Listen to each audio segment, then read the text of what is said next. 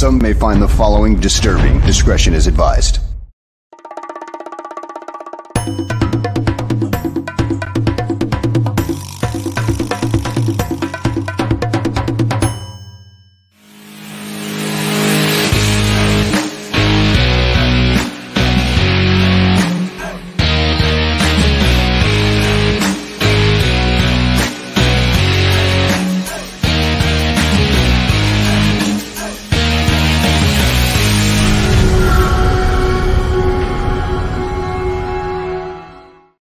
Welcome, everyone, to another episode of GTF, Gabriel Talks Football. My name is Aldo Gandia, and before we start, I want to say thank you to everyone who has reached out with their condolences and best wishes on the passing of my mother. We put her to rest yesterday, and it's always tough when you lose someone that you love so much. But all of the comments and well wishes and condolences that I received really helped with the difficult time. So appreciate that. And today's my birthday, and I appreciate everybody who's reached out to wish me happy birthday. So with that, let me bring in my good buddy, Greg Gabriel. Greg, how are you, my friend? I'm doing good. I didn't know it was your birthday. Happy birthday. Thank you. How old are you, 75? 64. I feel like 75. Trust me. One more year and you're on Medicare, or Medicaid, or whatever the hell they call it. Whatever they call it, I welcome it. Reduce those medical bills. Well, I don't know if it reduces it. Trust me. Oh, really? Well, you would know better than me because you've been on it for a few years now, right? Yeah, 6. Let's not give away too much information. Greg, I am really looking forward to this show because a lot has happened over the last few days, and I haven't been able to keep on top of stuff. So, you know, you're going to be doing most of the leading on this stuff. We were supposed to do a show last Friday. Unfortunately, with the developments that happened, we had to postpone it. So let's get caught up on things. How about if we start? I got to say one thing first. I had a great weekend. Oh, tell us. Well, I got to tell you what happened. So I get up Saturday morning, and I usually get up early, 5:30, 6 o'clock, and I got my own little routine, and then I go to the gym, catch a workout or whatever. But when I, come out of the room when I'm walking downstairs, I'm still like half asleep. So supposedly two of my grandkids, actually my wife's grandkids were going to be over here coming Friday night, but they're supposed to get here late. They only live a mile away, but they're going to get here late. And I thought they were going to be sleeping, but when I come out of the room, the one bedroom door was open, and I go, wonder why Maya's up this early. Mm-hmm. So I get to the top of the stairs and I look down, and there's these two people down in my family room. And I'm like totally in a daze, and then I focus in on it.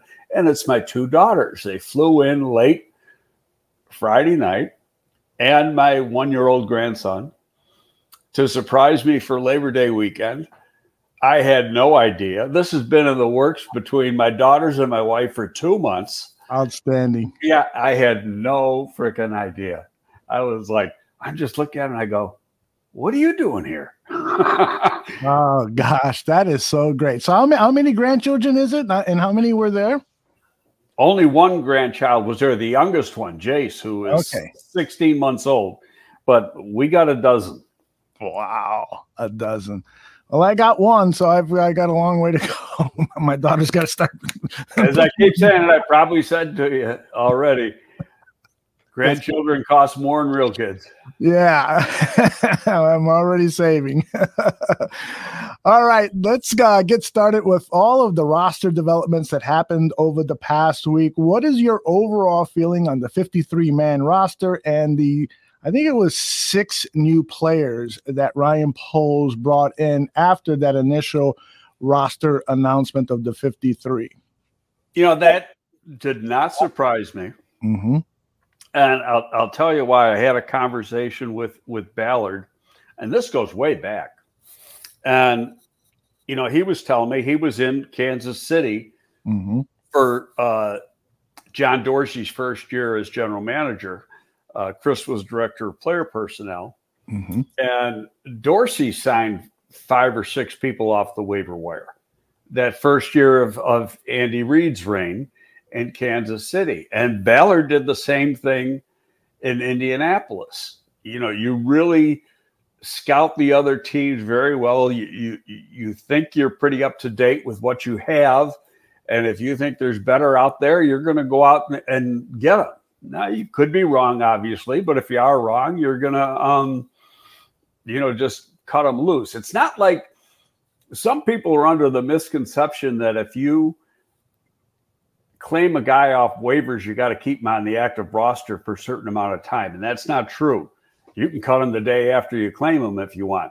It's if you poach a player off a practice squad, you have to keep him on the active roster for 3 weeks. Mm-hmm. So that's the difference. But I like all the claims. You're going to lose me. Well, you won't lose me. I'll lose you because I'm going to go to the roster. Okay.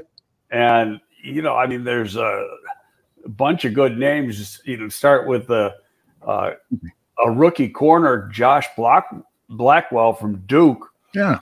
Who is a sub 4.4 guy, can jump out of the building, played primarily in the slot for the Eagles and did a pretty good job. So when you look at the play he had during the preseason, now granted, when we see preseason football, we don't see practice. You're just seeing the games, but in the games he played pretty good. Then you get down into the defensive line, and we got Kingsley Jonathan, really interesting guy. Buffalo's loaded at the defensive end department. Mm-hmm. And this is a rookie from Syracuse, and he's strong, very explosive, comes off the edge. He had, I'm not sure if he had a sack or just a bunch of pressures in the preseason, but I know he hit the court because I looked at, all the preseason games, and he got a number of pressures and hits on the quarterback. Interesting guy. I think he plays the run a little better because he's a little bit more stout at the point of attack than Dominique Robinson is right now. But this kid's got some upside, plays really, really hard. He runs pretty good. Good. And the receiver, I didn't know that much about, Smith Marset from the Vikings. So I went back and, looked at the Minnesota tape and from the preseason and a little bit from last year. Not a big guy in that he's got kind of a narrow frame. He's 6'1", 185 pounds, but he can run and he can jump. He had some catches at Iowa a year ago that were just outrageous catches, one-handed catches. He does return work, kickoff and punt. Didn't do I think he just did kickoff in college, but he did punt and kickoff for the Vikings. And he's a pretty good return guy. Now, is he going to be the number one guy? I think that depends on the health of Velus Jones this week. Mm-hmm. But they've got so many darn returners on this team. And I think that's actually kind of interesting because remember in some previous years if the returner went down, you were like, who's going to return kicks? Right. They got about a half a dozen right now. That's great. And guys who have done it in the league, done it in college, and have done it fairly successfully. So the tight end they picked up from the Jets, and this guy was claimed by 4 teams. So wow. that tells you how interesting he is. Mm-hmm. Hasn't caught a lot of passes in his career. Trayvon Wesco, he's from West Virginia. Mm-hmm. He's 6'3", he's about 265, 270. That guy will knock the dog shit out of you as a blocker. and that's what he is. He is a pure Y. Now, they sometimes line him up, but the Jets did, in a flex situation and had him blocking on the move and did a good job. Mm-hmm. As a receiver, he's a short-range receiver. He's never going to get open deep. He doesn't run like that, but he's going to help the run game because he's almost like having another tackle in there, even though a light one at, say, 265, 270, but he's, just an excellent, excellent blocker. So I think that's actually, they lost O'Shaughnessy to a non-football illness and had to cut him. And I think when you bring this guy in, you've actually upgraded the position. A couple of people in the chat room, including CJ and Michael Halatek, want to know, were there any surprise cuts in your opinion? People that were cut and you said, well, I expected him to stick around. I know we had talked about the guy you thought was going to be a 3-tech. What's his name? Mario Edwards. That one was a surprise. But then when you say he never played in the preseason, not one snap. Mm-hmm. And so, the question is, was he somebody that was buying in? Mm-hmm. And, we're never going to know the answer to that. Right. But if that's the case, now there's a couple other guys we got to talk about. Sure. Alex Leatherwood. Yeah. Picked him up. Now, this guy was a first-round pick a year ago with the Raiders. Totally busted. Mm-hmm. Now, you go back and you look. It's interesting because a guy who scouted for the Raiders, no longer there, mm-hmm. And a person that I've known for probably a good 25 years, he had tweeted out, because Alex Leatherwood was a damn good left tackle at Alabama, and that's where he played, yet the Raiders never put him on the left side. Played strictly on the right side. Now, it's hard. Some people can do it, especially if they have experience playing on both sides. But it's like a right-handed hitter trying to get up and bat left-handed when he hasn't done it before. Mm-hmm. So, because your footwork is the opposite of what you've been doing. And your hand use is just differently because you're punching a little bit differently and et cetera. But looking at him, he looks like he's totally lost confidence. He never had problem with speed. Mm-hmm. When you go back and you look at 2020 Alabama tape, he never had problem with wide speed. Mm-hmm. He couldn't block wide speed for the Raiders last year. He was awful. And now, is it confidence? I think confidence is playing into it. Mm-hmm. I'm throwing a dart at the wall. I admit that.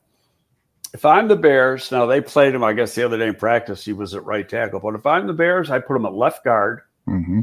It's still, it's the side he's comfortable with. He's got help on the outside. And then, see what happens. It's not like you got to play him right away. You don't. Right. Bring him along. Now, the only thing I thought was negative, and I thought he was going to pass through waivers, and it turned out the Bears were the only team that put the claim in on him. And obviously, they like the talent. The talent's there. He wouldn't have gone in the first round if the talent wasn't there. Mm-hmm. But because he was I think the 17th pick or something, he's got a totally guaranteed contract. So the Bears, when you claim somebody on waivers, you're actually claiming the contract. Mm-hmm. And so they picked up that contract, and they weren't responsible for the signing bonus. That's on the Raiders. But there's $5.9 million left on that contract. This is only a second year, right. So that's this year, next year, and the year after. And if he fails, now it's on the Bears. Where if you would have let him pass through waivers, you would have signed him at a rookie minimum, and that whole thing would have been on the Raiders. So, but you got, it's a gamble. You're looking at the situation to say, hey, this is a guy that might be able to help us. We want him, and the guarantee isn't going to be that bad. So, but there's $5.9 million left on the contract over the course of the next 3 years. None of the signing bonus that got accelerated to the Raiders, and the Raiders got hit with that the day they waived him. So it's strictly the salary that they're responsible for. And then they also have the option of picking up that 5th year option on him. Mm-hmm. I've tweeted a couple times. I said, it wouldn't shock me that if they could, they got to basically break this guy down and build him back up again. Right. And Ryan pretty much said the same thing. in the presser on Wednesday, I think it was. And if they're successful doing it, wouldn't shock me to see him at left guard next year. Mm-hmm. But again, that's for the future. Right. I'm not expecting much out of this year unless, injuries take place. Right. Yeah. So I agree with you, Greg, given, that he had he put together a really bad rookie year on tape. I mean, if you look at the tape of him with the Raiders last season, it's pretty scary. You look at the tape of him from preseason this year and it's scary. Yeah. Wow. I put on one game and I think he gave up 2 or 3 pressures Mm-hmm. at right tackle. Now, his run blocking, there's nothing wrong with his run blocking. It's pass protection. Right.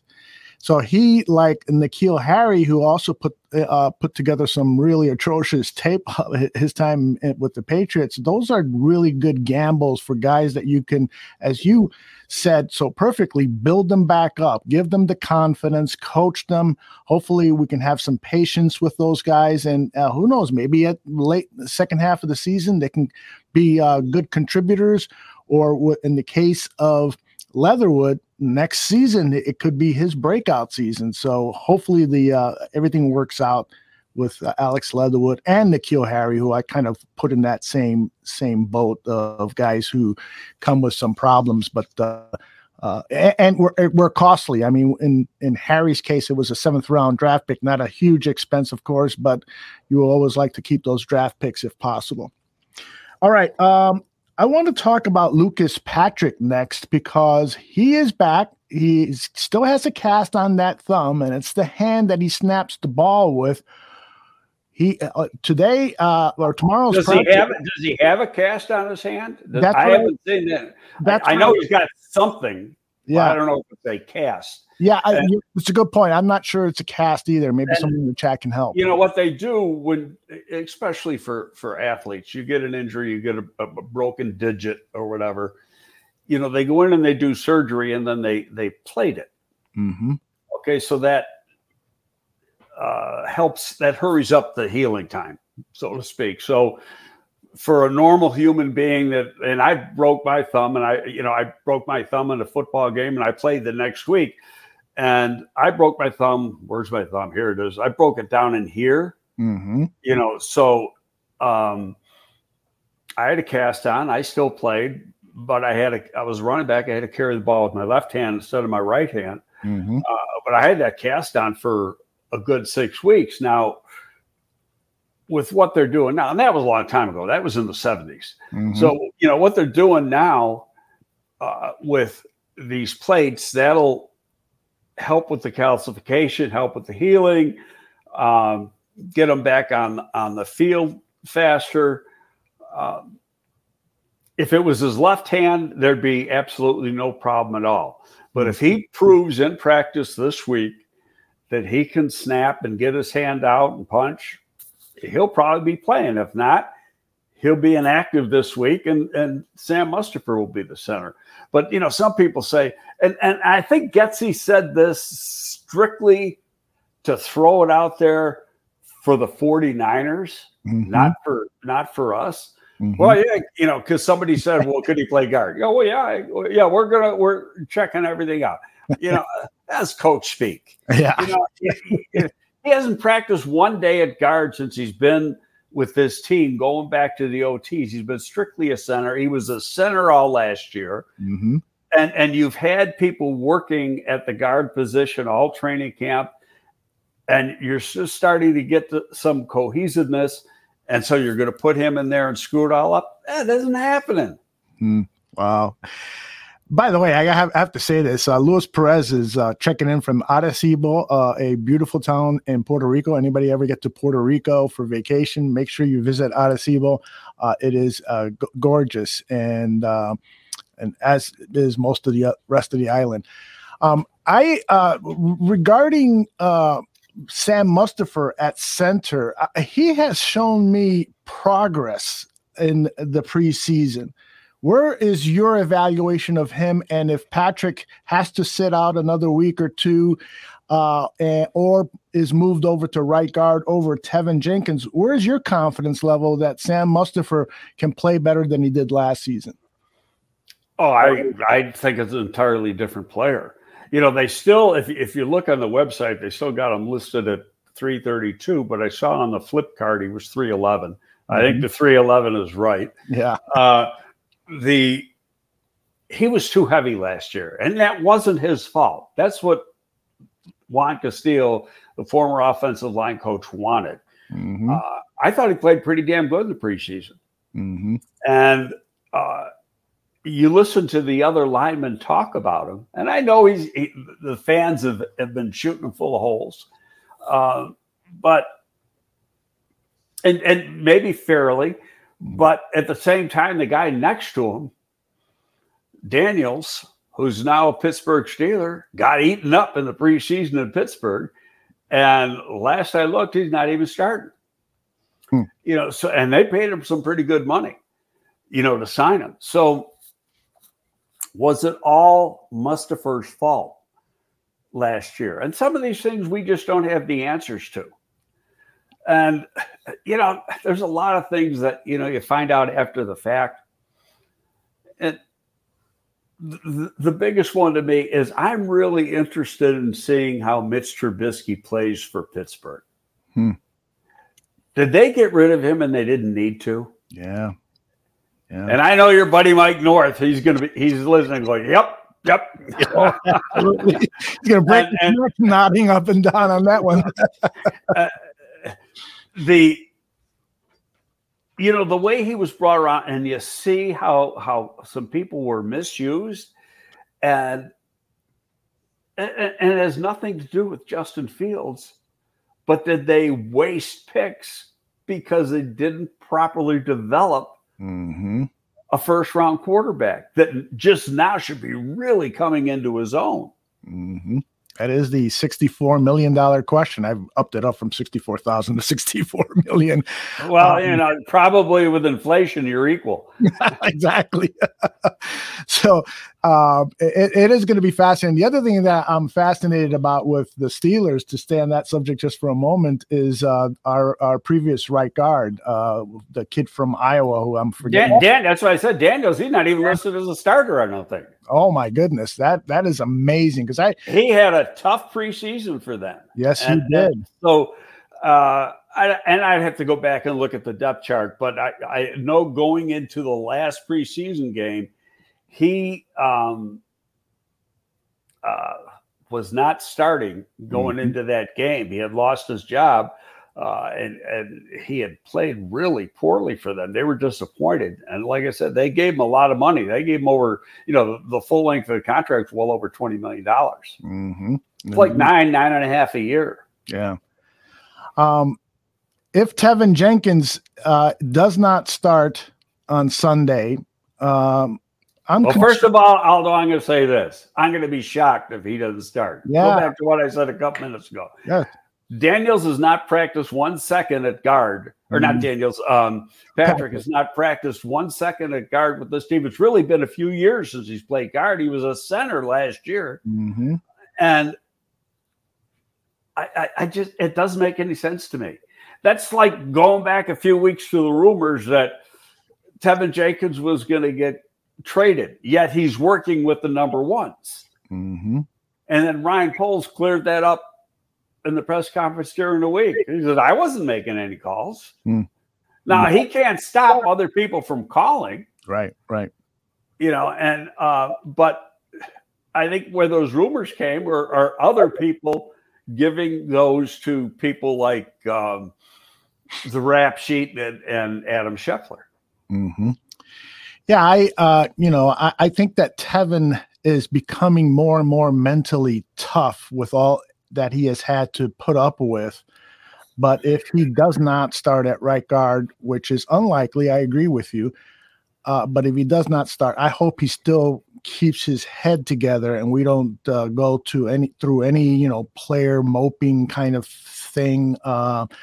he doesn't, he just concerns me in terms of his mental makeup and having another setback. I would love to see him plug and play him at right guard and see what you got there. Well, I'm going to say, from my standpoint, watching him the last 2 games, he's earned that job.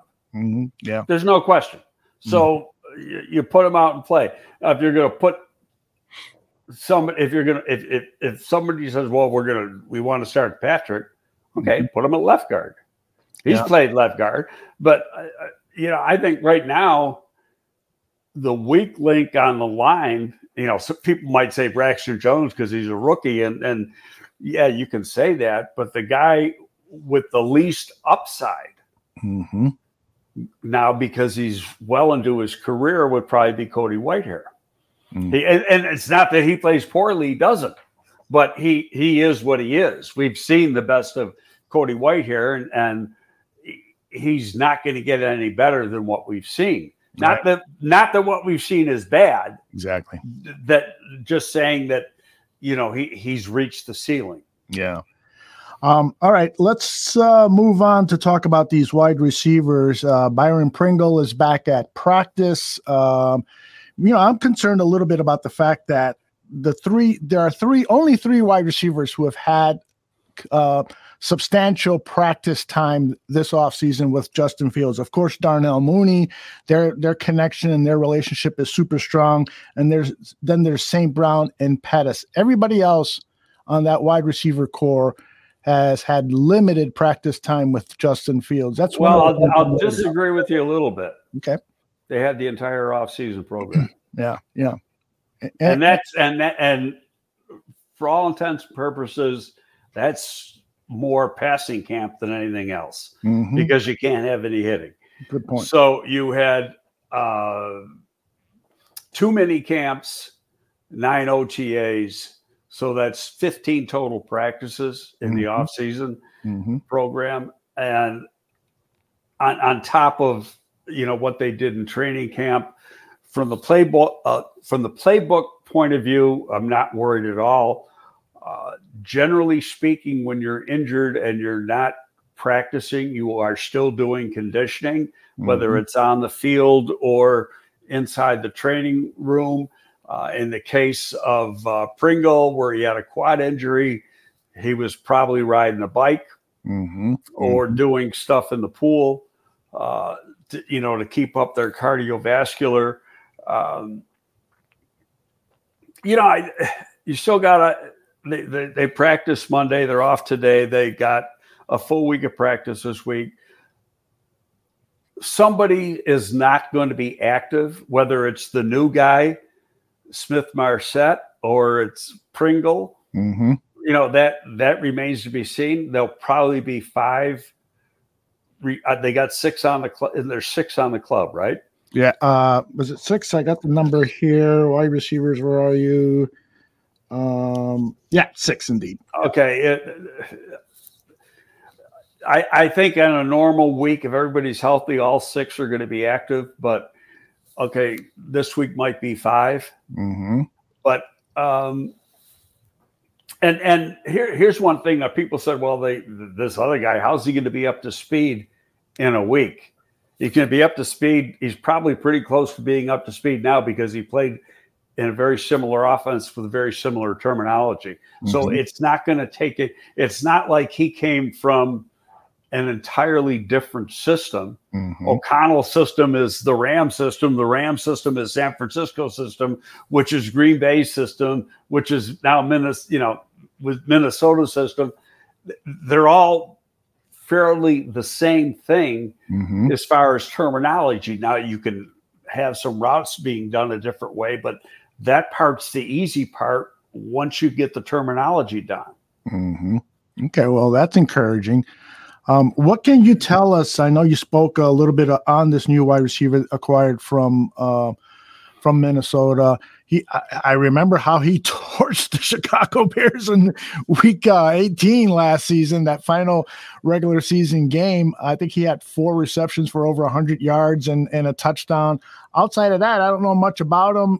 What else can you share about him? Well, I think he caught less than 10 passes all last year. He was down on the depth chart as a rookie, but then you go back, he was Iowa's number one receiver. And he also returned kickoffs, and he was a dynamic kickoff returner. He timed only 4.5 at the combine. I guarantee he's a lot faster than that. And, people say, well, he's 4.5, so that's what he is. Well, I always go back, and I ran track when I was in high school in the first part of college. And how many sprinters do you see seem to run the same speed every race? Yeah, good point. Yes. Great. Some days are good days, some days are bad days. They can, in say a situation like the World Championships where they run like 4 races in the course of 3 days, working their way through the preliminaries and the quarters and the semis and all that. I mean, they run 4 races. There's 4 separate times there. And the difference between the best and the worst could be more than 0.2 of a second. Okay, so who's to say?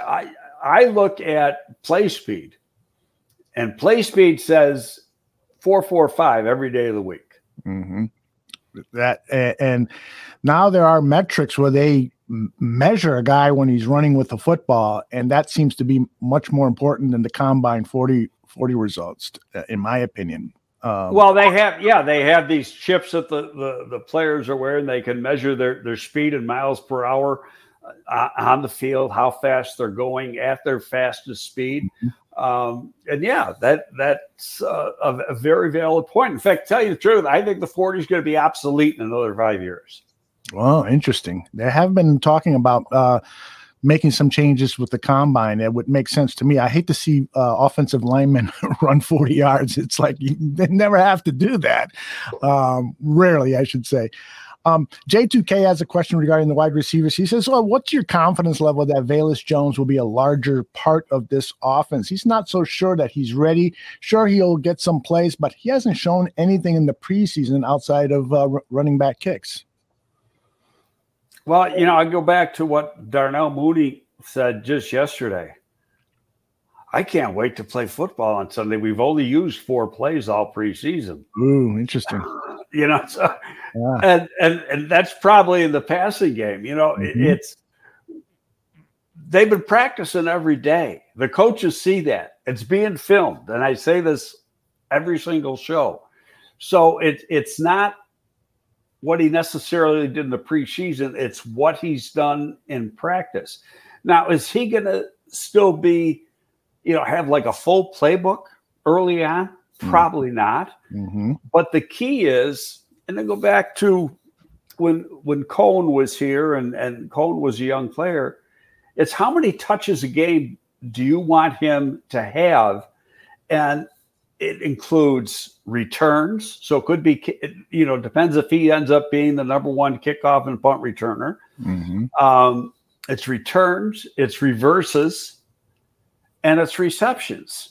So you could say, I want him to touch the ball 10 times in the game early on, and he will make an impact with that 10 touches. And it can be distributed in any of 4 different ways, as we just talked about. So that's what you're looking at, is the number of touches. Yeah, he could play 18 plays and have 10 touches. Which would be, and he's still not a huge part of the offense as far as number of plays, but he can make a big impact because of his speed. Yeah, I would love to see him get 10 touches a game, and those bubble screens are something that he could get 40 yards after the catch with that amazing speed. So I agree with some of the people in the chat room who have said that Velus has almost been hidden. You don't want to display what he can do, and as you said, and we've all been learning more and more that it's practice that these coaches value more than the preseason games, the production and practice, and they forecast what players can do and match them up against different schemes and different defenders. Should be an interesting chess match on Sunday for these players. Would like to talk about the running back room. Everyone is super high on David Montgomery. He should have an incredible season. Khalil Herbert is his backup.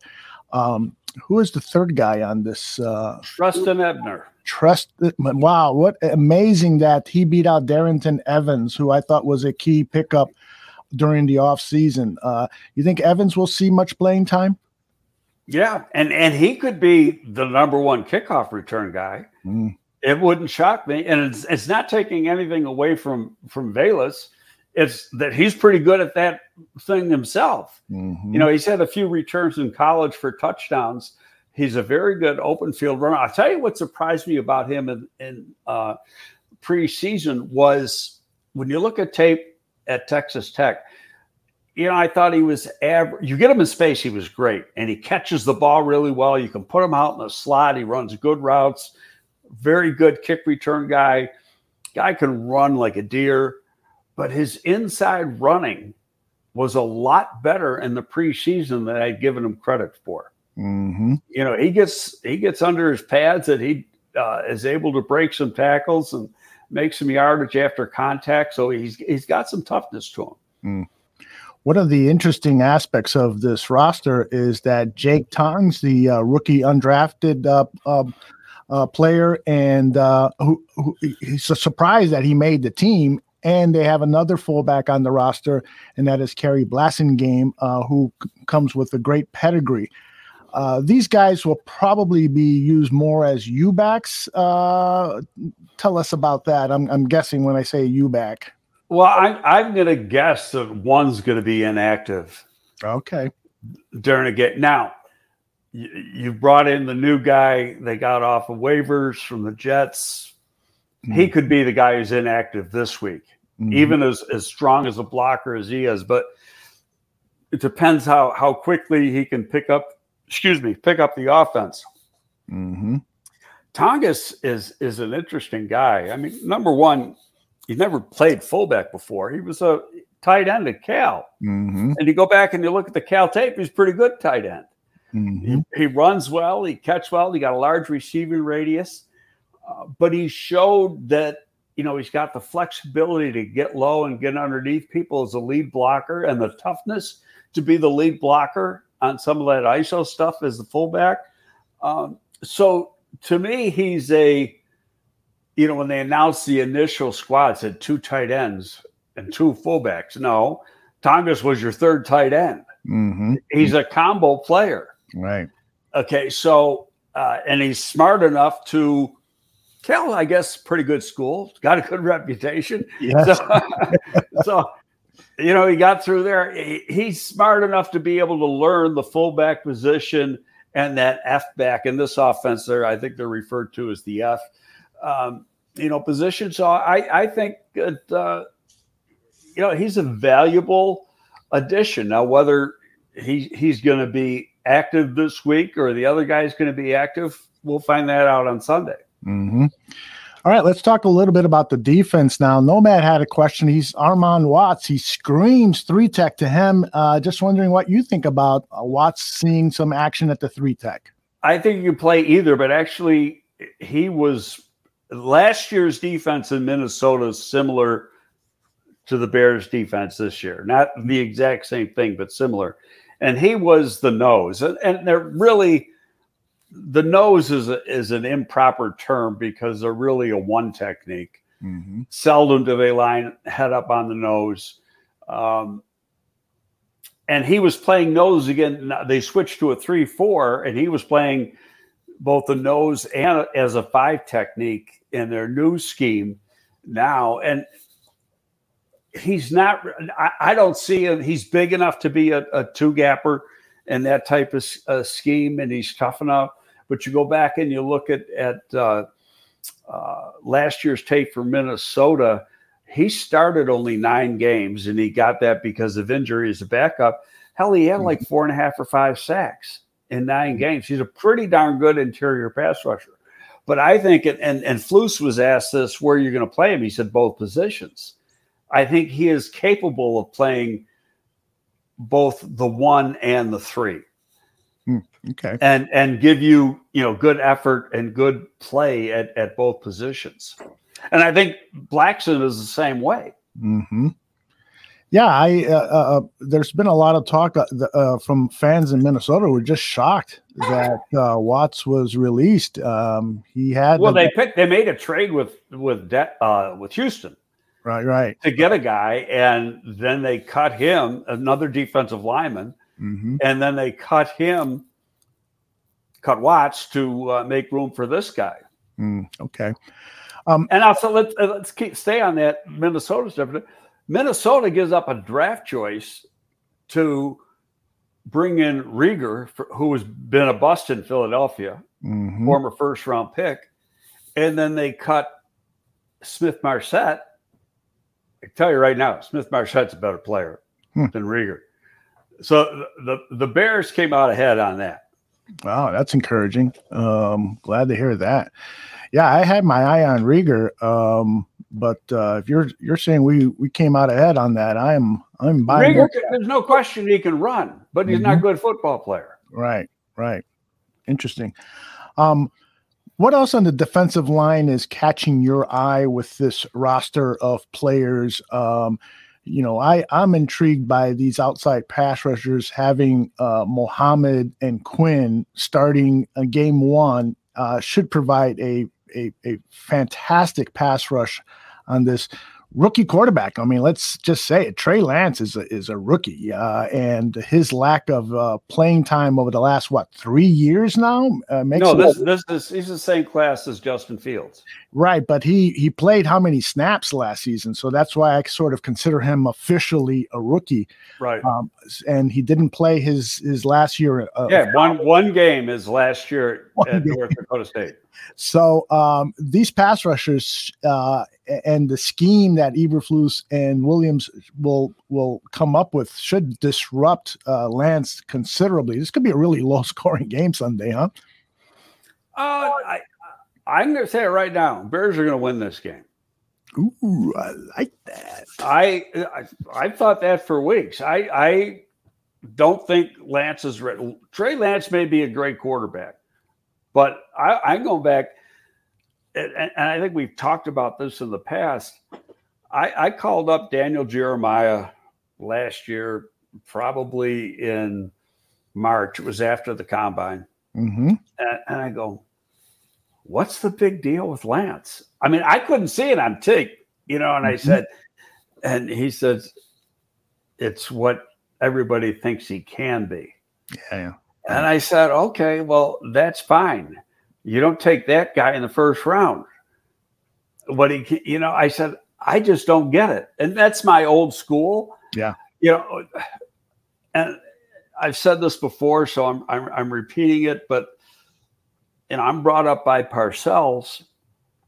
And that old school thinking was you wanted a quarterback to have 800 or 900 throwing reps, attempts, during the course of his career to be ready to play in the National Football League. Well, hell, this guy had 300. And then only played one game his final year, which would have been his junior year at North Dakota State. And it's like, and he's ready. It's not like he's jumping one level. He's jumping 3 levels. Yeah, exactly. I agree with Free Palestine that every year the quarterbacks get overvalued. That's the trend in drafting over the last 10 years or so. Guys who, years ago would have been 3rd round draft picks are now being chosen in the late 1st round. It's incredible. Well, hell, this guy was a 3rd pick in the draft. And San Francisco gave up the farm to get him. Yeah, unbelievable. And it may turn out to be a good pick. I just don't think he's ready. And the guy who got screwed over on that end is Garoppolo. And I tell you, my take on this Garoppolo thing, they're trying to make it sound like, well, they couldn't find the right fit for a trade and everything. Bullshit. I think they saw that Lance isn't ready, and they are really trying to swim upriver if he does falter the way he probably will, and they got to have somebody be able to come in and play. Jimmy says that Davis Mills is a better quarterback than Lance right now, and I have to agree with that. The 3rd-round draft pick, Davis Mills of the Texans, he's been very impressive with what he's done in his short time. Well, he was a starter for a good part of his rookie year, comes from Stanford. That Stanford system is a very pro-friendly system. And Pep Hamilton, who was the offensive coordinator, worked in that Stanford system for a long time. He was Andrew Luck's coach at Stanford. And then he was the offensive coordinator for Andrew Luck for his first few years in the league, even at the Colts. And so, they've got this guy in Houston doing a lot of the same things he was doing in college. Now, Pep has changed that offense to a degree. It's not the exact same thing he did in Indianapolis and then what was done at Stanford, but still there's familiarity there. And he's a smart kid. Do they have all the parts around him? That remains to be seen. But I'll tell you, I think, just from the little I've seen and what I've read, I think Lovie so far is doing a decent job down there. I agree with my man here, Renewable, says, I keep saying Flus is D, but shouldn't I be saying it's Williams' D and Getsy's offense? I agree. Flus is playing that CEO role, and every time Williams has been asked about what influence Eberflus has on the defense, and basically the response has been, he's giving me full reign. We bounce ideas off of each other, but this is Alan Williams' defense, and I'm really, really happy about that, because I think more and more head coaches in the National Football League should play that CEO role and oversee the 3 coordinators, the special teams, defense, and offense. What's your opinion on that, Greg? Well, first of all, I disagree with you a little bit, only because it's still Flus's D. Yes, Williams is running the D. Right. I guarantee you Flus is helping with the game plan. He's sitting in on both sides, in the meetings. And so it's another set of eyes. And so he's going to help with the game plan. Is he calling the defenses? No. But it's still his defense. It's what he put together. Where did Williams learn the defense? Well, from Flus. Yeah.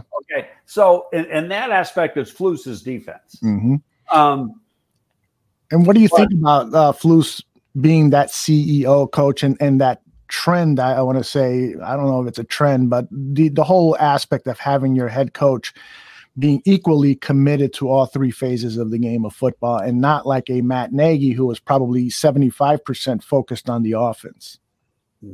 Let's go like 95.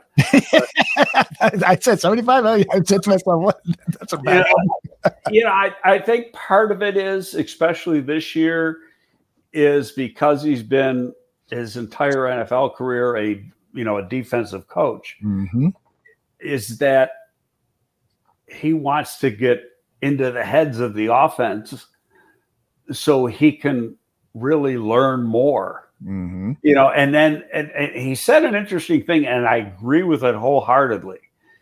He said, you're looking at tape at how to attack the defense, and he's a defensive specialist, so he can say, and he knows defense. If I'm attacking this, I know this is what the weaknesses of this defense is. He can tell you that better than the offensive coaches probably can tell themselves. So from that aspect, that helps. And that he's helping on both sides. You just hope he doesn't try to do too much. There's some coaches that don't let their coaches coach, and they overcoach. From what we've seen so far, I think he's letting his guys, do the coaching.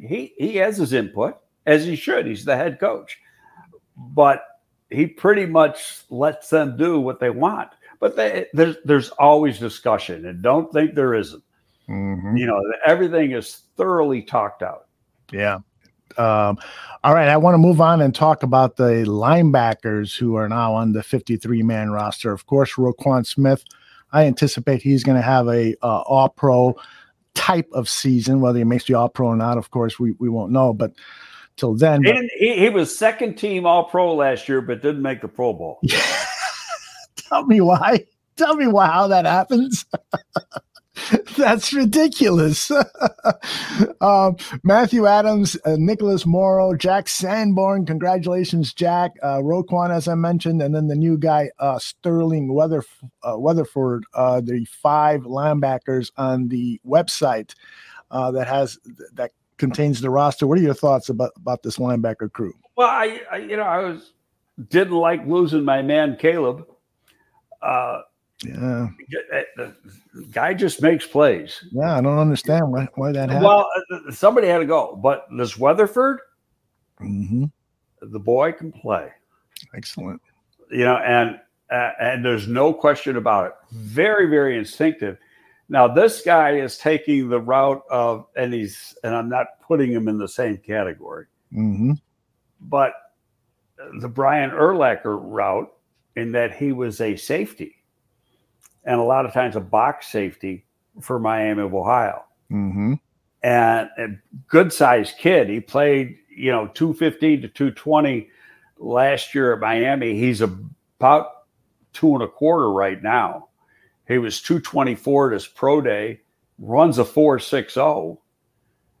Really explosive jumps, his change of direction. I think he ran a sub 7 or a 7 flat 3 cone, which for a big guy is really, really good.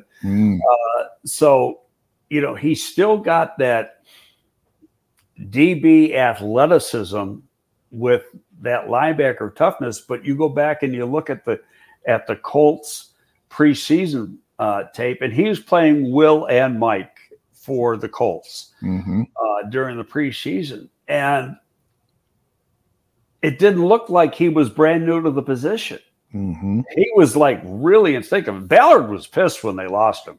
And he's probably pissed that he put him up, tried to sneak him through waivers, and you got to, and that happens. Everybody's watching the other guys' films because there's guys you like, and you want to see how they do. So, and he publicly said, we made a mistake cutting him. And it really upsets me that we lost him. Wow. All right. Before we talked DBs, a question came up regarding the surprises, and we've talked about this before. The 49ers have really no tape at all to help with their coaching and what they can anticipate to see from the offense and the defense.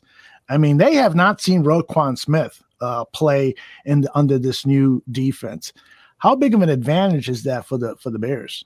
Well, what they will do, what San Francisco will do, is they're going to go back and in order to game plan against the Bears for their offensive game plan, they are going to watch Indianapolis tape from last year and go off of those tendencies, because pretty much the whole defensive staff came from Indy. And so that's what they're going to use. But Al Williams is going to put his own touch onto this defense. So is he going to call things? Are the tendencies that Flus had in certain down and distance situations going to be the same that Williams has when he calls the defense? So that's advantage Bears right there, because San Francisco's guessing. It's really the same for the Bears offense.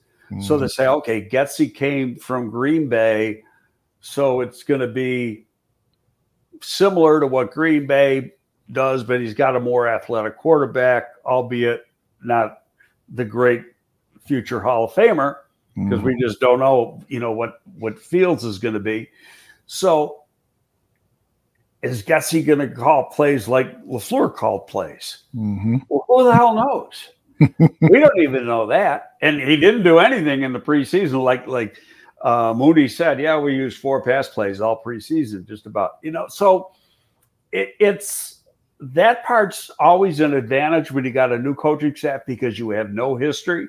And it's going to take, next week you play Green Bay.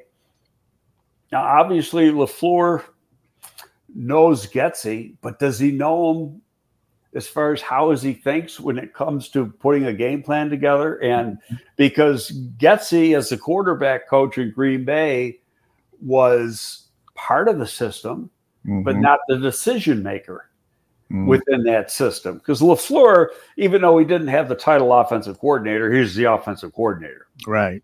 Same like Nagy here. So it's just going to be interesting. It's going to take teams, I'm going to say 3 games to really get a feel of how these guys call games. Yeah. And what to expect. And then you get into tendencies. When you get into the last half of the season, then they're going to have a lot of those tendencies down. All right, I want to turn our attention to the defensive backs who are on the squad. And the one player I really would love for you to comment on is cornerback Lamar Jackson. I think this guy could be a huge surprise. And I know we've gotten a lot of questions in the chat room about what your confidence level is in Kindle Vildor. Seems to me like those guys might be battling for playing time. Your thoughts on that cornerback position and Lamar Jackson overall? I didn't know much about Jackson before this year. He played for the Jets. Earned the starting role, had played up and down, but the Jets were up and down. I mean, so can you put everything on Lamar Jackson? And now we go back to Vildor. Vildor was a villain within the defense last year. Yes. And I stood up for the guy. I know what I saw in college tape. So I know what he did in college. And I like Vildor. And I think from everything I've heard, the coaches like Vildor. Now, what I don't know, who the hell is going to be the starter? Now, San Francisco, being that offense they're probably going to be playing 3 wides 85% of the time. And if that's the case, it's, I think the rookie is going to be inside playing the slot, and either Vildor or Jackson is going to be the starter on the outside. Interesting. So you think that it's likely that Gordon will be moved into that slot nickel position game one? That's what it seems to be. And that's a very important position. Even though you're a quote the third corner, you're a starter. You're paying 85% of the snaps, maybe 90% of the snaps. You look at a team like Buffalo. Buffalo never played with 3 linebackers all last year. I mean, it might have been like 98%, 2 linebackers. And the Bears, that's what the league's going to. So it's your Will and your Mike. And Sam is like a dinosaur in your 4-3 front. So it's because of what the offenses are doing, you got to play with 3 corners and often play with 6 defensive backs. And that 6th defensive back is more of a safety type that can play that linebacker role because he's replacing one of the linebackers. If is Tavon Young eligible for return, Greg? I don't recall what happened there, whether he was dropped, he was put on IR, what his situation is. I think he's done. Okay. So that didn't work out, unfortunately, because that guy can play and he can play a nickel. But but he's had, in fairness, Aldo, he's the last 3 years he's had injury problems. And I think, now Thomas Graham can come back. And he's on the practice squad. Yes. That whole thing with Thomas Graham is interesting because he had a hamstring problem, and hamstrings, if you've got a bad hammy, that can take a long time. And obviously this has taken a long time because it's been like all preseason. Now, theoretically, they could have put him on IR before and ended the season or whatever. Or they could have they waived him regular. Now, I think from a standpoint of and I'm throwing a dart at the wall here. I guarantee it. But if he was technically still not ready to go, he would have had to been waived injured, and then he would have reverted to injured reserve if nobody claimed him, and then he would have been out for the season. This way, they just waived him regular. He's got no tape from the preseason. He was a late round pick the year before. He really only had 1 to 2 games last year. So the chances of anybody claiming him were slim. And that's what they did. There was a gamble. But is he still 100%? Probably not. But he's going to get a chance to get up to speed and get ready to play while he's on the practice squad. And when he's on the practice squad, he's getting a lot of practice time because you're being the scout team. Matthew says that.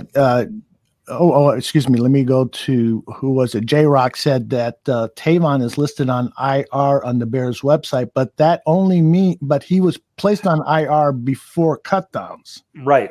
So that makes him ineligible to return. Exactly. Unlike somebody who was placed on IR after the cutdowns. Let me switch over here. I'll still be on here, but I can look at the. I think on IR that can come back is N'Keal Harry. And that's it. Ty J. Sharp was put down before. Tavon Young was put down before. Yeah, too bad about Sharp. I had high expectations for him, especially after the good outing he had in that second preseason game. Yep. Then Matthew asked the question, do you expect Jalen Johnson to be following around the number 1 wide receiver like he did for a number of games last season? That seemed to be a good strategy based on what you know about this defense. Is that something that they did before in Indianapolis where they would put their top corner tracking the number 1 wide receiver from the other team? I don't have the answer to that. I don't know if they're going to be putting Jalen on number 1 or it's going to be strictly left and right. And I'm sure they know what they're going to do. Yeah. Oh, yeah. But it's just gonna. We're gonna have to play that one out. I think if they got confidence in both corners, it doesn't matter. Yeah, I would agree with that.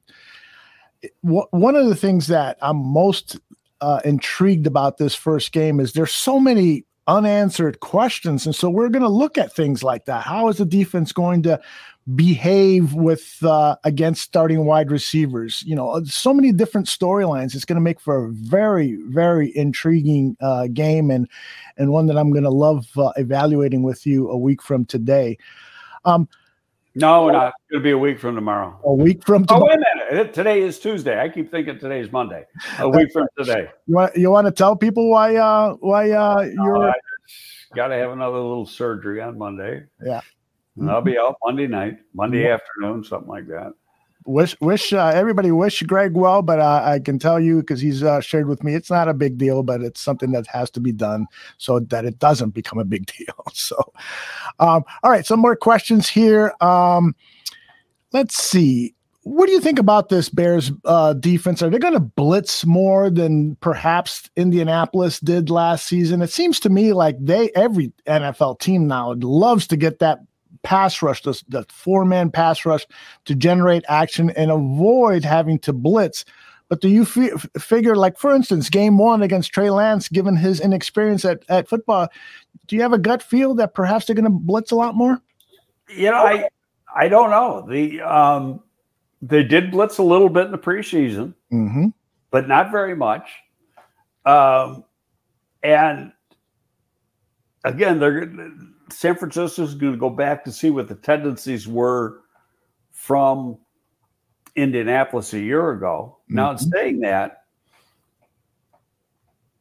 their big linebacker in Indianapolis had like 5 sacks last year from blitzes. Now, you can blitz him 5 times and get 5 sacks, and that means he didn't blitz very much. I don't know the exact frequency he has. They're going to blitz some, but I think it's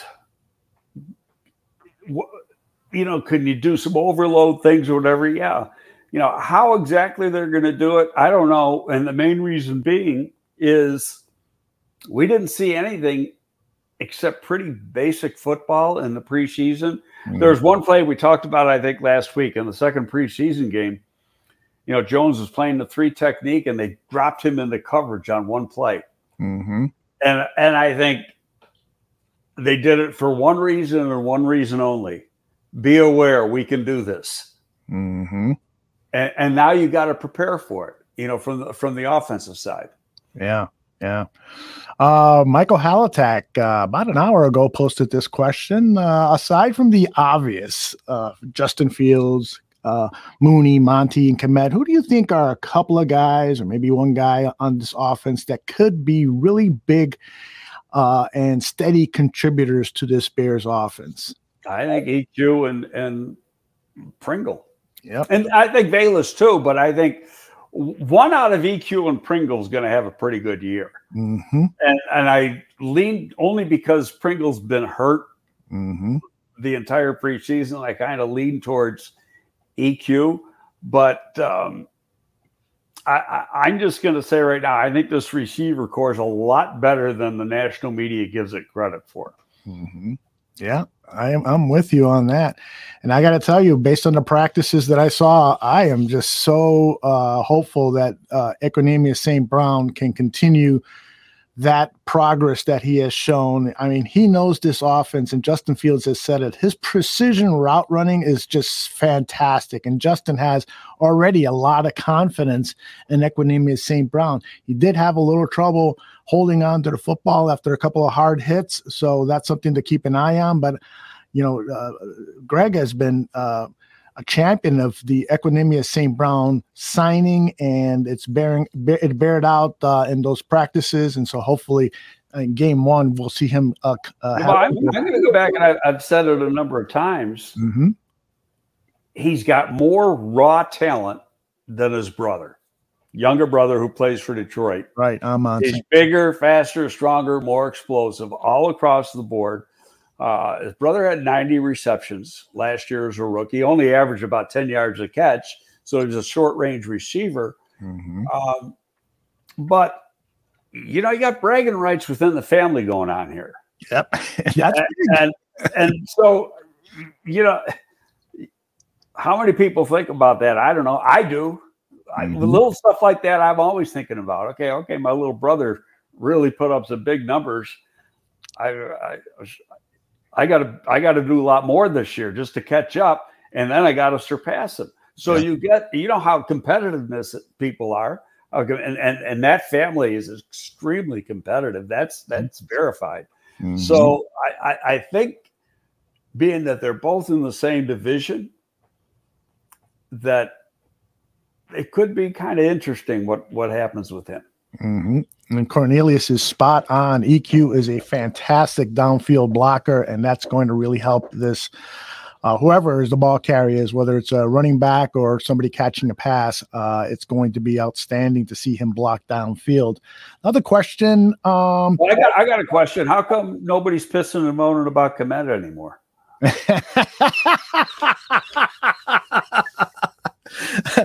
I'm with you on that one.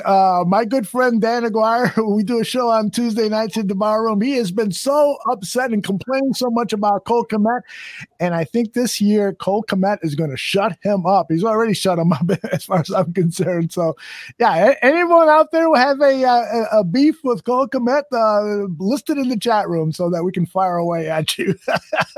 I love that. Great question from Danger T. What is the one position you think that the Bears need to address that you wish they could fill? I know you've talked a lot about that 3 tech, and there was another question about where is this is from Fochisi. Says, are you worried about the 3 tech, or they better draft one next year? But back to Danger T's 3 tech or whatever position, what concerns you the most?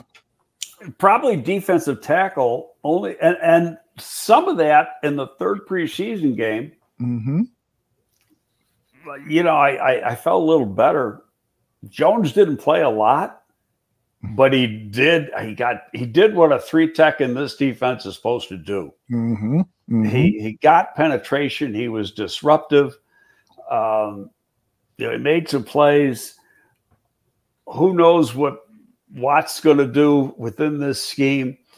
So I think the defensive tackle play as a whole is the biggest unknown, but the defense as a whole in the preseason played really, really well. Mm-hmm. There's two things that really impressed me in the preseason. One is the defense, how they played, and two is how disciplined this team was. I think they had 13 penalties or something for the whole preseason. Mm-hmm. And most teams have 13 penalties in one game in a preseason. That's right. And I may be off by one or two, but I mean, Sure. so what? Yeah. Very rare. And in the last preseason game, or the second life, the starters, the main group, first half, one penalty. Mm-hmm. Yeah, it's amazing when you get all these different players from different organizations and how quickly they've instilled that discipline to them is remarkable. Let's hope it carries on into the regular season. All right, next question. This is a really interesting question from Victor De Jesus. What is the Sam linebacker job description in this Bears defense? Water boy. Stay ready for in case someone gets hurt. The Sam played in the preseason. Now it ends. Not going to get a In lot fact, of I was contact. watching it. There was actually the Sam. I'm going to say the Sam was in there, and I don't have the exact percentage, but I'm going to say 50% of the downs in the preseason. Mm-hmm. And now you go back to Indy, and Indy was like 85% two linebackers last year. Yeah. And That's Flus, amazing. and Flus has said that the Sam has got to be able to play the other two positions. Mm-hmm. Yeah, it seems like linebackers in college football, if they're playing that Sam position, they may want to talk to their defensive coordinator and say, "Get me out of here, man. There's no future in the NFL for the Sam linebacker. They can't make tens of millions of dollars if you're not on the field." Great question from Chris Watts, because I was afraid I was going to forget your thoughts about the retirement of Ted Phillips, a guy who has gotten a lot of heat over the years from Chicago Bears fans. I know you know Ted very well. You guys have a good relationship. What are your thoughts about Ted? It'll be out a little later today. I wrote about it for the Windy City Gridiron. Awesome. It's kind of hard for me to write because there's things I didn't want to say, things I wanted to say. Mm-hmm. Number one, I like Ted. And number two, the perception, and this should be number one, the perception of Ted Phillips that the media and the fans have is 100% wrong.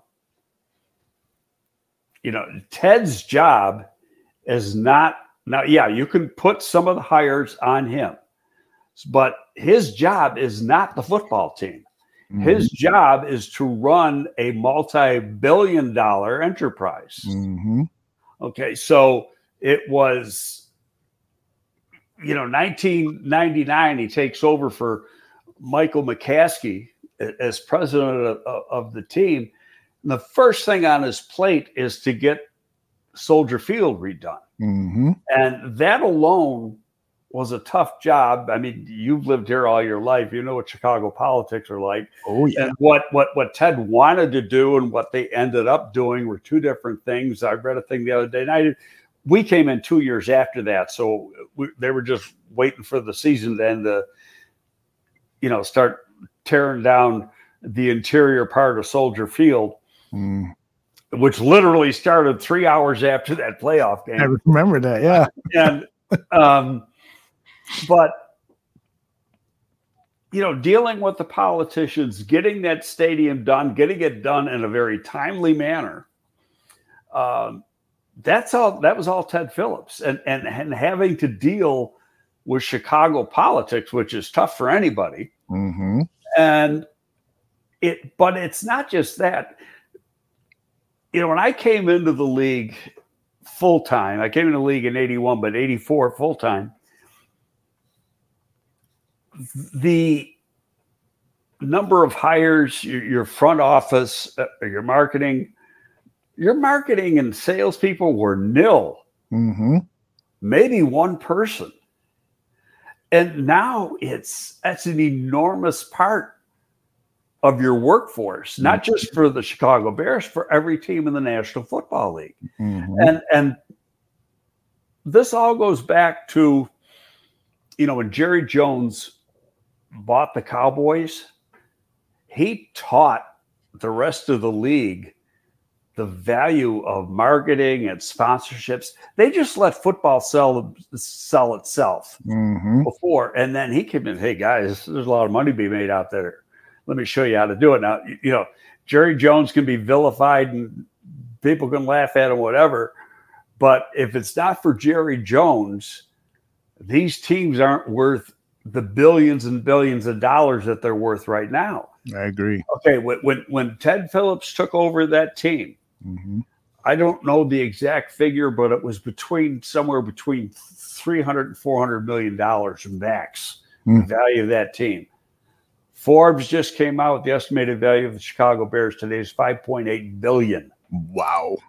Okay, so it's 23 years later. And that's probably undervalued because it's in Chicago. It's probably north of $6 billion. Now, when this new stadium gets built, by the way, are you going to that thing Thursday night? I would love to go. Yeah, it's interesting. Somebody said they're holding at the same time the Bills and Rams are playing, but that's not why I'm going. I have it's at 5 or 5:30. 5:30, I think the meeting is. No, I think I do think that the doors open at 5. Oh, okay. Yeah. So, but I do have a couple of shows to do that night, so I'll be working on that. But I'm going to be reading every newspaper article, everything that's said. Hopefully there's a transcript or a video version of it, because I'd love to see how they handle some of the concerns that the residents have about building it in Arlington Heights. And the biggest concern, of course, is taxes. What's it going to do to my taxes, my property taxes and stuff? So I'll be following that closely. They're not going to tell you anything about stadium design and all that. It's going to be, here's what we want to do with the property. Right. We're going to put the stadium here, and there's going to be a casino over here and a hotel and all. What the general plan is. So, and that's really all you need to know right now, not what it's going to actually look like. But to getting back to Ted, this whole thing in Arlington Heights is Ted Phillips. Yeah. Okay, he put that together. So the number, my office was right across the hall from Ted's. And from 8 until 5, he's in meetings every frickin' day just about with different people from different parts of the organization that he oversees. So to blame him on the football side, I get the part, well, he hired so-and-so. Okay, yeah, I agree. That part's on him. Did he make some mistakes? Sure. Did he hire Ryan Pace and Nagy? Well, I'll put it this way. Ryan Pace and John Fox. No, Ernie Accorsi did. Ernie Accorsi was brought in with the league's recommendation, and they had done this with other clubs too, where they have people like Ernie who are supposedly experts in the field now and can take people through the interview process, et cetera, and come up with good names for the hiring. It was Ernie who settled on Ryan Pace, and it was Ernie who basically told Ryan Pace he's hiring John Fox because Ryan Pace was going to be a rookie GM.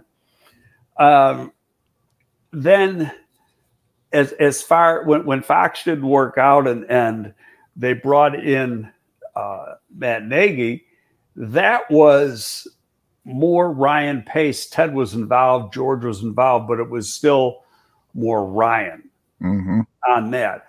But as the overseer of the organization, yeah, it falls on Ted.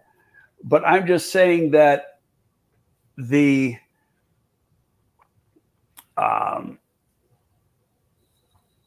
treatment or villainous type picture that people paint of Ted Phillips is totally wrong.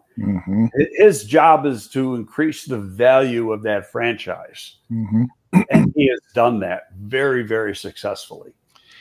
Yeah, you really want to win championships, but if you're the McCaskey Hallis family, the fact that you're now swimming in dough, and a lot of it is due to the hard work of Ted Phillips, you got to be pretty happy, and that's one reason they were. Well, here's the question I asked people. I did it on Twitter last week. You can probably name most of the GMs and head coaches in the league, correct? Yep. Just your memory. Yep. How many team presidents can you name? Yep. I bet you can't come up with 5. I saw you post that, and I actually went on the on teams' different websites to learn some of the names, and I've forgotten them all. Yeah, I mean it's a very important job. Yeah. But in most cases, it's not in front of the media. It is here, right? Because they I keep using the word vilify because they want to vilify anybody they can point a gun at. They want to do it here, right? Well, and the thing is, to answer your question, is that most of the people who are the team presidents are not football people. Somebody said Ted came from the IRS. No, he did not come from the IRS. That was a joke. But, they're not football people who usually have that job. It's like you have been saying, since the start of the year when the Bears were looking to replace Ryan Pace at the GM position, and people were crying for somebody for Poles to report to have another football person there. You were saying, well, why? Why is that necessary? You're just adding another level of football decision making. It's good to have somebody to bounce stuff off, but how many people do you need? Poles right now has Ian Cunningham. He himself brought Ian Cunningham out so that they can. And Ian Cunningham is very capable of being a general manager himself. Exactly, and probably will be. Yep. In the near future. And if that in fact happens in the near future, the Bears will get 2 third-round picks. Exactly. Compensatory picks. So it's you got to have a businessman. I forgot the guy's name. The agent. That's the name everybody keeps throwing in. Trace Armstrong. Former Bears player. Trace Armstrong can't do that job. Trace Armstrong is another football guy. Yeah, he's an agent, but he's a football guy. Right. You think Trace Armstrong can build this complex out now in Arlington? No. Do you think he could have redid Soldier Field? No. Not his expertise. He's not a businessman. Yeah. And that's where you've got to separate the two. Yeah. I totally agree with you. There needs to be somebody who is 100% focused on the economics of the team, the financial health of the team. If you're going to give that person responsibilities to talk football with the GM, then you're risking, maximizing the dollars you're going to earn. And from a business ownership perspective, that doesn't make a lot of sense. If you want Ryan Poles to have somebody to bounce stuff off of, he should have his assistant GM. You should, rely on the football people for that. But you need a money man, and even that money man needs a staff to run an operation like a multi-billion-dollar operation like the Chicago Bears. Any thoughts on who would be a successor? A lot of people are asking about Cliff Stein. That's the prominent name that's coming up. Of course, Trace Armstrong's name came up a little bit in the chat, but what are your thoughts of perhaps Cliff Stein, somebody you know well, of perhaps assuming that role? Well, Dan Pompei is the guy who broke this story late last week. And Dan had 2 names, one of which is Cliff, and the other one was Scott Hagel. And Hagel's got a master's in business from Northwestern. He's a bright guy. But Scott's not a businessman. And his primary expertise is public relations, media relations, etc. They are hiring a search firm to look outside. Right. But Cliff has been here now 20 years. He came in January 2002. He came in like 6-7 months after we came in. Mm-hmm. You know, we brought Cliff in, and he was an agent at the time, and he's an attorney, and he's a damn good attorney. And he is now the Bears general counsel. Mm-hmm. So in that role as being general counsel, he's involved with a lot of things, if not everything, from a legal point of view that Ted's involved with. Mm-hmm. You know, so he's got a lot of experience in a lot of these areas mm-hmm. because he's already been part of it. He's sat in those meetings.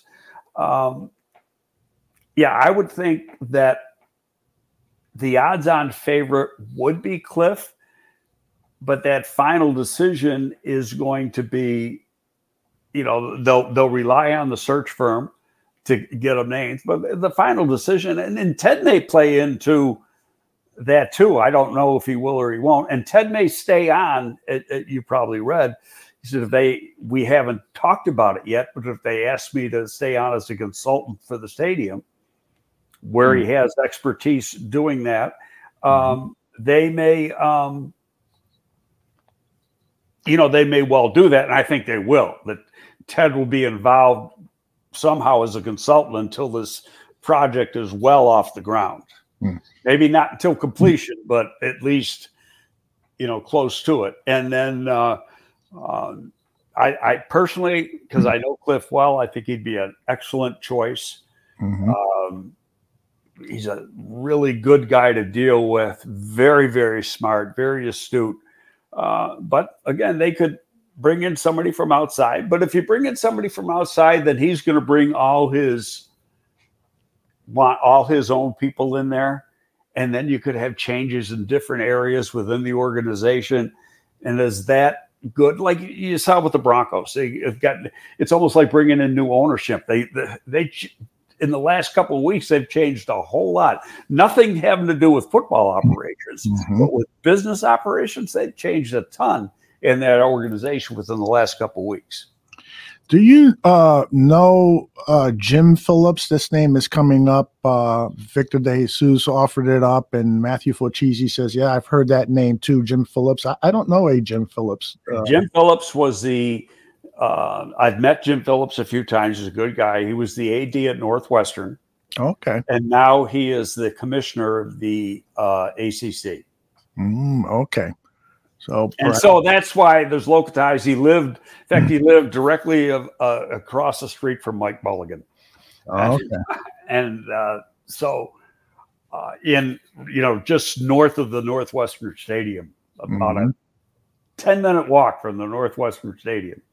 And so I think that's why his name is brought up, because of local ties. He was at Northwestern for a long time. Whether he turns out to be the guy, I don't know. Whether he's even interviewed, that's a name that the media put. You know how the media always puts out, and I'm not criticizing the media here. They always put, okay, who's a logical guy, right? And the first two names outside of Stein were Trace Armstrong and Phillips. Okay. I was listening to Hogan John's podcast, and they talked about how Ryan Poles is probably happy now because he is basically in control of all the football operations. So Ted Phillips out the door. He probably doesn't have to consult with Ted very much. He's got to be happy. But J-Rock asked an interesting question. Do you think that a new president will come in and maybe give Ryan Poles a short leash because he might want to have his own GM and coach? You're smiling already. Go ahead. No, because you're forgetting one thing that happened when they hired Ryan. They changed the report. They changed the reporting structure. Great point. And the general manager now reports to George McCaskey. Mm-hmm. and the head coach reports to George McCaskey. Mm-hmm. And so it's Ted is the guy who went to George and said, you know what? We haven't had the greatest record the last 2 years. Let's flip this a little bit. Yeah. Maybe we'll have a little more success. Which is, to me, the way to do it. Let's remove as many reporting structures as possible. Why have him report to Ted Phillips and then Ted reports to George McCaskey on it? So hopefully Ryan Poles is the right guy for the job, and all he is sharing with George McCaskey is all the good news. The stadium itself, as we talked a few minutes ago, there is going to be a public meeting on Thursday. The Bears management is going to try to assure Arlington Heights that this is a win-win deal for everyone. But there was a question, I think it was from Taurine, who said, is the NFL going to put up like hundreds of millions of dollars to help with the construction of this stadium? Do you know anything at all about that? Because it's of great interest to me, because I am a taxpayer here in Arlington Heights, and I know my taxes are going up, but how much? And if the NFL is putting in $500 million or something like that, that would be more. Well, that's an interesting number, because I don't know the exact number, but there is a fund that the NFL uses for that purpose. Okay, it's technically a loan. Right. Is it a forgiven loan? I don't know the answer to that. And I think, and I'm throwing a dart at the wall here, Aldo, so you might want to do your research. I will. But it's in the area of $400-500 million. Well, that would help, because Ravi said, one question was, do the McCaskies have the money? The team's worth $5.8 million on paper. They got the freaking money. Yeah. All you got to do is go to the bank and say, I need such and such. Yeah, exactly. They have access to the funds. There's no doubt about it. The challenge is going to be, of all the sons and daughters who are on the board, are they going to be, are they going to agree to access that money? Now when you look at the names on the board of directors, the McCaskey names, every single one of them, and there was word out a couple weeks ago that Virginia, may be ill or not feeling great, and if something, God forbid, happens to her, what's going to happen to ownership. The McCaskies that are on the board of directors, and it's not the whole family, it's part of the family. Nothing is going to change with them. I 100% positive of that. Could there be a sibling or two that may want to cash out? I mean, that's a possibility. We don't have the answer to that, but I'm sure these things are all thought out and solved before they ever happen. Right. And I think some of this goes back. Ed McCaskey passed away when I was working there. And I think, a lot of this got taken care of then or shortly thereafter. Okay, so if mom goes, what's going on? They own 80% of the team. Okay, so what happens is there something in place that if child number 4 wants to cash out, can they in fact cash out? And whatever, what the league doesn't want, and this is an interesting thing because it's relatively new within the league. Every team has to have on file with the league successor if something happens to the owner. Okay, now Virginia is the owner in name, but I know when I worked for the Giants, and I'm sure it's the same way with the McCaskies, Wellington Mara was the owner, but every one of those kids already had a share of the team. It was in, but the voting stock was dad. And those, now they're all siblings. John Mara's got the vote of all the other siblings, but they each got a piece of the team when it comes to the value of the team. So, there's got to be some sort of paper agreement in writing that if somebody wants to relinquish their rights, that the rest of the family will buy it up for X amount of dollars. Gotcha. All right, let's close. Excuse me. Let's close our show with you mentioned early in the show that you really believe the Bears are going to win this game against the 49ers. As all athletes visualize how this game is going to turn out. So paint a picture for me as to how the Bears are going to win this game. And if you want to predict a score, a thereabout score, people in the chat room are already sending in their score predictions. But I want to know, I want to get, a picture. I don't know if I can answer that. I'll tell you one, before we got on, I looked at the forecast. Mm-hmm. It's supposed to rain. Ooh, nice for the Bears. 58% chance of rain. Mm. If it's light, heavy, I don't know. It's only Tuesday, and sure, the forecast will change 5 times between now and Sunday. Mm-hmm. 58% chance of rain on Sunday. This far out could be 100% chance later in the week, or it could be 20%. Mm-hmm. So I think it'll be a relatively close game. I look for the defense to be very good and give Trey Lance a lot of problems. Mm-hmm. And then it's what this new offensive line could do against a pretty good defensive line of San Francisco. From the offensive side, that's going to tell. And I'm sure they're going to give wherever Bosa is lined up, being on the left side or the right side, they're going to have it set up that those guys that Borum and Braxton Jones are getting some help. Mm-hmm. Maybe not every play, but on some plays, either their back's going to stay in, or they're going to have a lot of 12 personnel and use 2 tight ends and use a tight end to chip on Bosa first before they go off into the flat. That type of situation. But,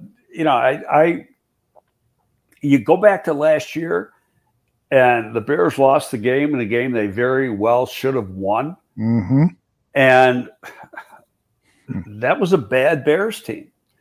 This team is more disciplined. And I think the offense is going to be 1,000 times better. Granted, this is going to be the first game, but from what I've seen, there's certain people on Twitter that are saying save those receipts, and I guarantee you they are, because they're going to throw them out at these people, mm-hmm. Within the next few weeks. Yeah, I agree with that. And boy, we only got, I think, one prediction in the chat room for the 49er victory. Everybody is really high and has high expectations for a week 1 victory. I really hope that's the case. I do think that this is going to be one of those games where you are probably going to see a lot of running the ball. You're probably going to see a lot of bubble screens, and that's where hopefully we'll get explosive plays. But the great thing about bubble screens is you get those cornerbacks that come in closer and closer and closer, and then all of a sudden Velus Jones is behind you and is wide open for long scores. So I'm hopeful that it'll be a 24-17 type of game. I am a little bit worried about the defense. The defense of the Bears, only because this is their first game together. There's just been so many missing pieces in preseason. Well, if they hadn't played so damn good in the offense, or in the preseason, it might have been with you. But they shut down everybody they played in the preseason. True. Very true. So we'll see. And Greg, this has been so fantastic to get back together. We're approaching the 100th minute mark. So a 100-minute show as the first one of the season, and we'll have plenty more.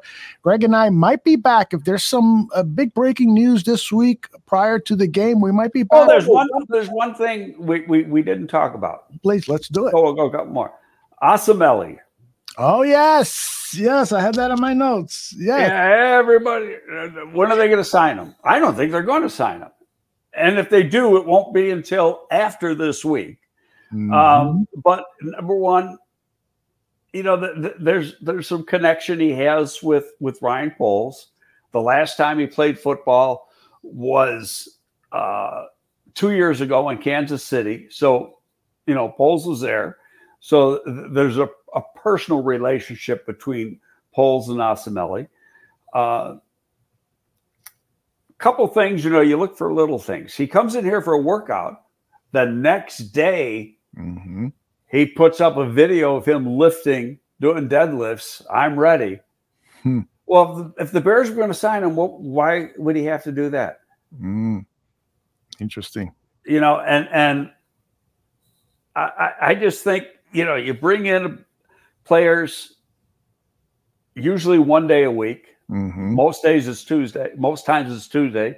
You're bringing players. It's to get your short list going, get medicals on some people, whatever, and just to see where they are, what type of condition they're in, if they're fits to play within this scheme offensively and defensively. Like I said, Tuesdays are usually the day around the league that's done. It doesn't have to be on Tuesday, but that's the predominant day around the league. I think this was a case of them doing due diligence.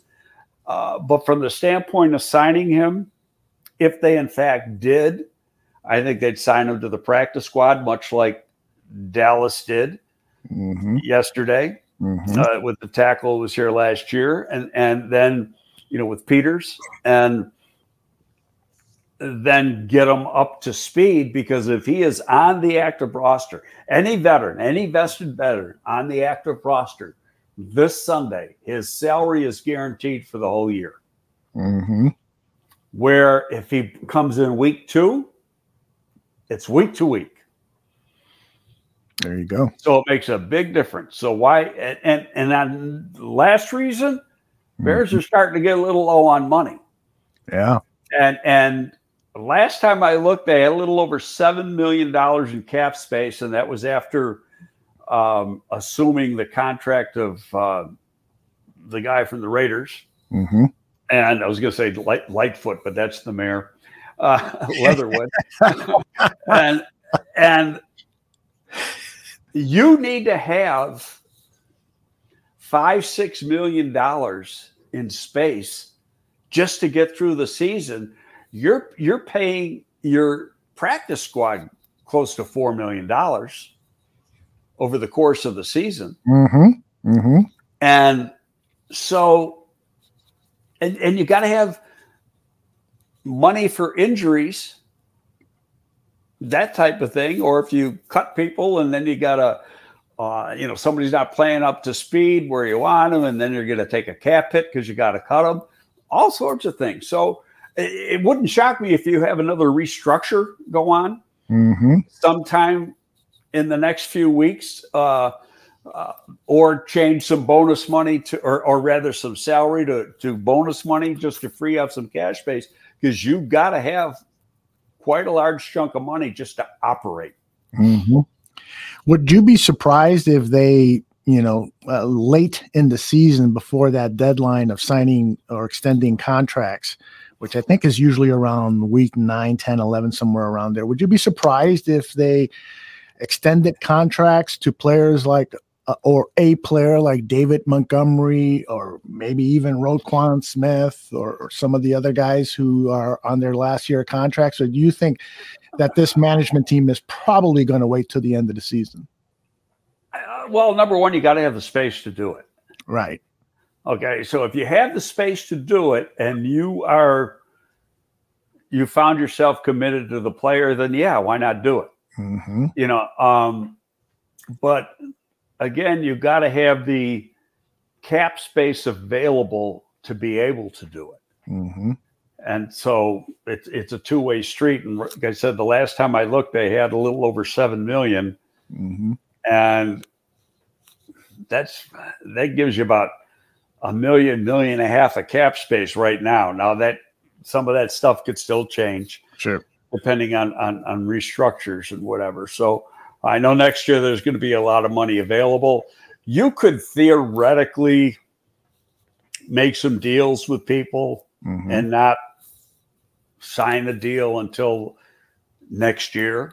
Mhm. Until the new league year starts, when that cap space is going to be available. Mhm. But again, I mean, that's going to be up to Ryan Poles, Cliff, and Flus. Mhm. All right. Greg, it's been fun. Anything else you want to share before we lock the doors on this? I think this is like our 100th episode together. I gotta look at the numbers, but we've been doing this. Don't I have an automatic escalator in my contract then? Let me look at that. I'll have to get back to you on that. I love it. What do you got? A play-by-play sheet there or something? It looks like. Right. Does it say BU on the back? This is my handy Senior Bowl. I don't know why I still have that, but I'm putting my notes on the back. I recycle paper all the time, so gotta stretch every penny out. Greg, you're the absolute best. People so complimentary of that. This is their favorite Bears talk show, and that's because of you, Greg. That's nice to hear. You're fantastic, and so again, we might be back later in the week if news allows. But next Tuesday, we will definitely do a show, and it will be a detailed look at the Bears' performance and look ahead for the other 16 regular season games that they will have. And I'll just put out the disclaimer right now. I might be on painkillers, so I'm not going to be responsible for anything that comes out of my mouth next Tuesday. Well, you did great today. You didn't swear a single time. No, I swore a couple times. Oh, did you? I missed it then. I got a couple times, but not bad. Well, next week under painkillers, we'll see how you react. Well, we'll see if I'm even on them. I don't know. I don't know how painful this process will be. Other than when I think about it, it's painful. That's right. Well, enjoy the drugs, and we'll see you all next week. And I want to say to everybody, thank you for the well wishers on my mom. And with that, I will. Every time I look at that picture, although I say, "Where'd you come from?" That's a good-looking lady now. She was a gorgeous woman, and that's exactly how she wants to be remembered. Flaunting her curvy hair and curvy figure as well. She loved to pose for the camera. Good woman. And thank you all again for your best wishes. We'll see you next week. Bye-bye. Bye-bye.